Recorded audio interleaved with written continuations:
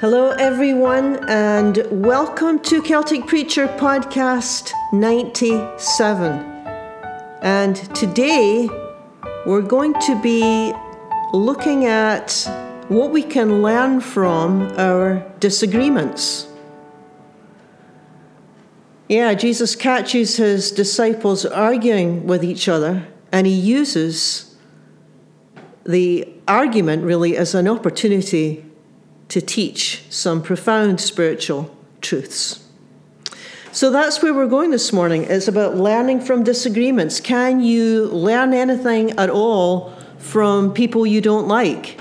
From people who have a very different perspective than you do? Can you learn something from someone that you really disagree with? Absolutely, Jesus would say. Yes, you can. You can learn a lot. And I think it's always worthwhile to note this, that Jesus always uses these common everyday experiences to teach his students and us. We learn from common everyday things like not being able to get on with someone, or things like really disagreeing with where someone's coming from.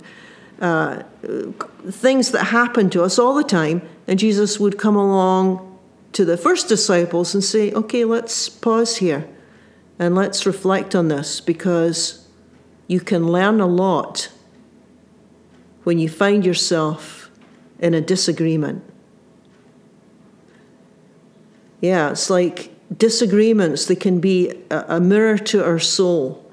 They can reveal all sorts of truths to us. Why does this person bother me so much? Or what's at stake here? Why do I feel like I need to be right in this situation? And of course, with any kind of conflict, Jesus teaches a lot about conflict, and I think in some ways it's because he wants us to learn how to minimize the suffering that conflict causes us and others. So here's the story. It's from Mark chapter 9, and the context is that Jesus is on his way to Capernaum, which is a city. And when he gets to the city, he asks his disciples a question. He asks the students, he says, so what were you arguing about on the way here? That's the question.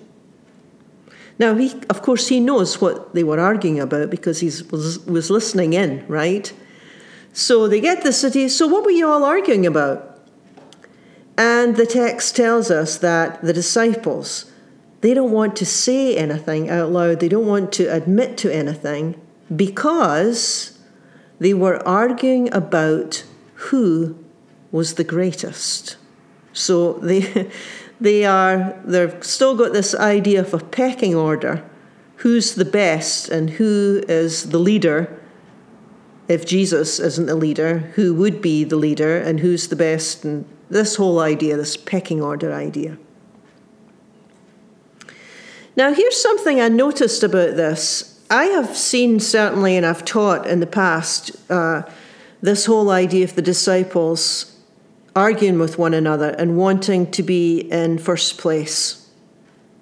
But I think that I haven't really looked at this in the same way, this reading, because if you back up just a couple of verses, you find that the reason that the disciples are actually arguing in the first place is because they are fearful. And the reason they're fearful is because Jesus has just been speaking to them about difficult times that lie ahead. He's told them that he's not always going to be with them. He's told them that he will be killed, and in 3 days he will be raised. But when the disciples hear this, such an interesting line in verse 32. They did not understand what he meant, and they were afraid to ask him about it.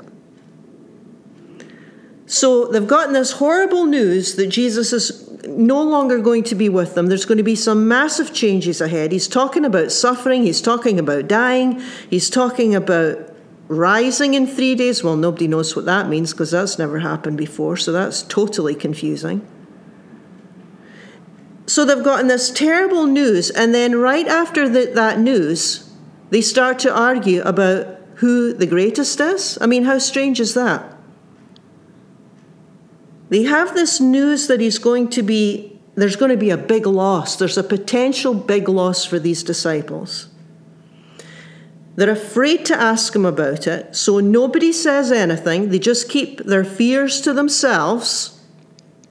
And then following that incident, they start to bicker about who the best is, who the greatest is. Now, I'm going to suggest here that sometimes the thing that you're arguing about isn't really the thing, right? In other words, these disciples are arguing about, okay, maybe they're arguing about who the leader will be. It could well have been that. Who would take over if he did leave?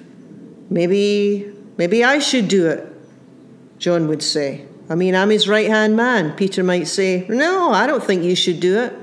I'm the one. No, I don't know if you should do it. You denied him. Who knows what they were saying? I'm using my imagination here. But anyway, there's definitely this pecking order. There's definitely a lot of tension and conflict between the disciples. And remember, these disciples, they loved one another. This isn't arguing in the sense of you're arguing with someone who's an enemy of some kind or really against you.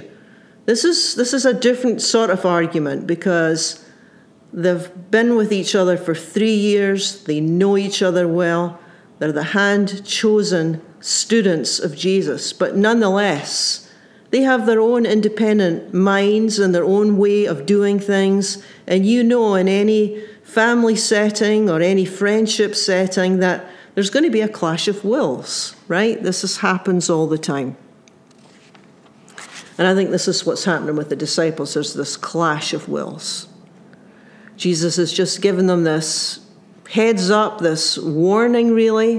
And I think it was a way to try and prepare them that things in the future will be different. He speaks about his betrayal. He speaks about his death. He speaks about his resurrection. But they're scared and they don't say a word. How interesting is that? Verse 32. They don't ask a thing about it. Now, why would they be so afraid to ask Jesus to clarify? This is their beloved teacher. He's patient, he's kind, he's compassionate. He has for 3 years shown them unconditional love. Yeah. So if they're not asking Jesus, maybe it's not about Jesus. Maybe the incident gives us insight into the disciples. Maybe they're fearful that they'll look stupid in front of each other and they don't want to ask questions.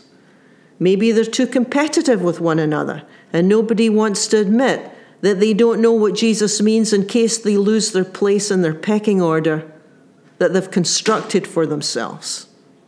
I wonder if that's it. Jesus speaks about leaving and nobody wants to admit any weakness, or any lack of understanding in case the others get some advantage in some way. In other words, they don't want to be vulnerable. So they keep their fears to themselves, which comes out sideways and it comes out in bickering and arguing. I think that's a very, very common thing for people to do. That fear comes out sideways, and it comes out as a bickering of sorts. It's really not about being the greatest. What really is the bottom line is they're scared that they're going to lose their beloved rabbi. Now, these disciples are going to have to learn how to be vulnerable in the years ahead, because that's going to be the glue that will keep them together in the future. You know, many of you know the work of Brené Brown. She's a well-known researcher. She's done a lot of work on vulnerability.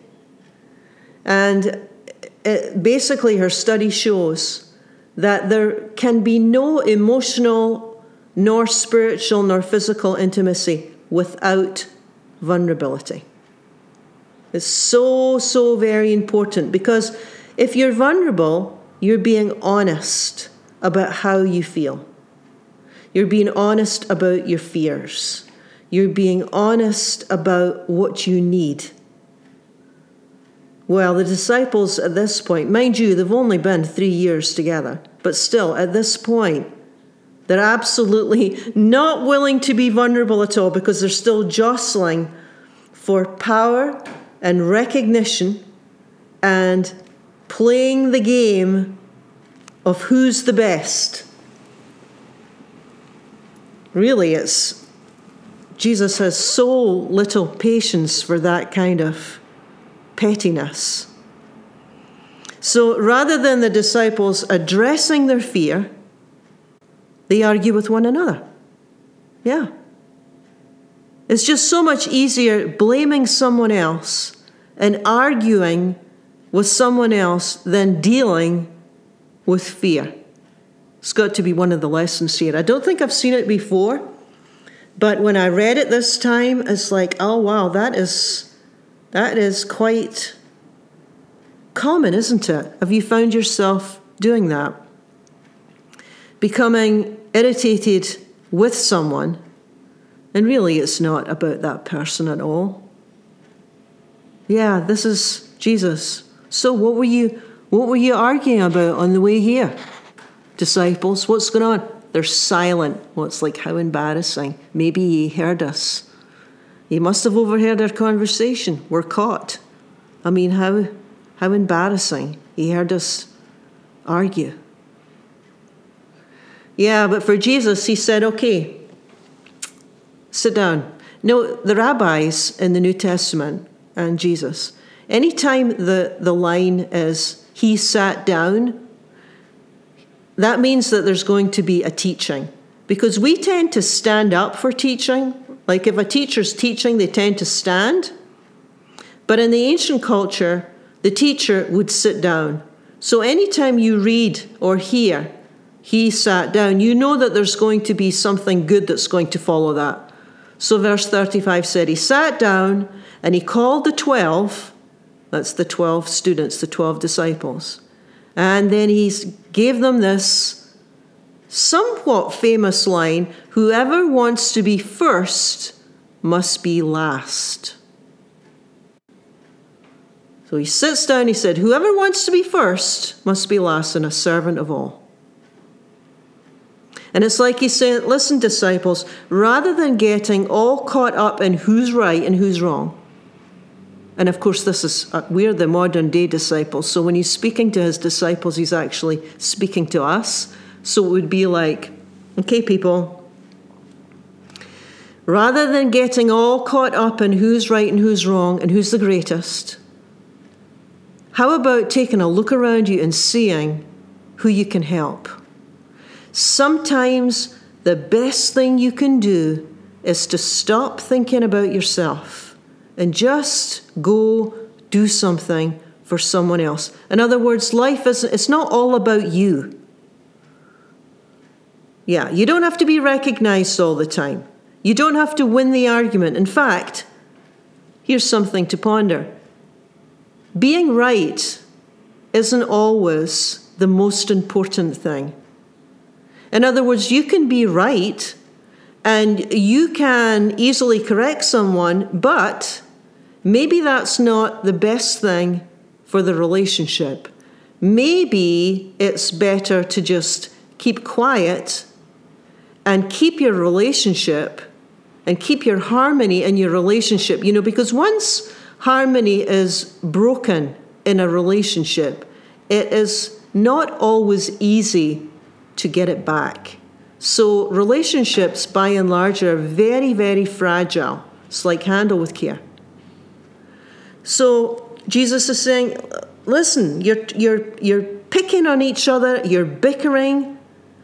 You don't need to be recognized all the time. You don't need to win the argument. You don't have to prove yourself to anyone. Yeah, it's like Jesus doesn't have a lot of patience with competition. All very helpful lessons too, I think, for us today. There's no patience for competition, that kind of petty competition. It's like sometimes disciples, sometimes modern day disciples ask people, maybe you're arguing about something and that's really not what you're arguing about. Maybe there's something else going on that you're worried about or fearful about. I think the disciples are on edge and they're worried about losing him. And it's a very good reminder for us that when we're fearful, for whatever reason, we misperceive. When we are fearful, we misperceive, we misjudge. When we are fearful, we're edgy. Things and people bother us more. When you're feeling insecure, you're not at your best patience-wise. And it's a really good time to just be aware of that. A little self-awareness, goes a long, long way. It's like, oh yeah, maybe this isn't the best time for me to have that discussion with James. Maybe I shouldn't really be having that conversation with John just now. Yeah, maybe I shouldn't really be talking to Martha and Mary about this this isn't really my best day. I think I'll just go for a walk. Take the dog for a walk rather than get involved in an argument. Sometimes it's better to just wait until we're more settled.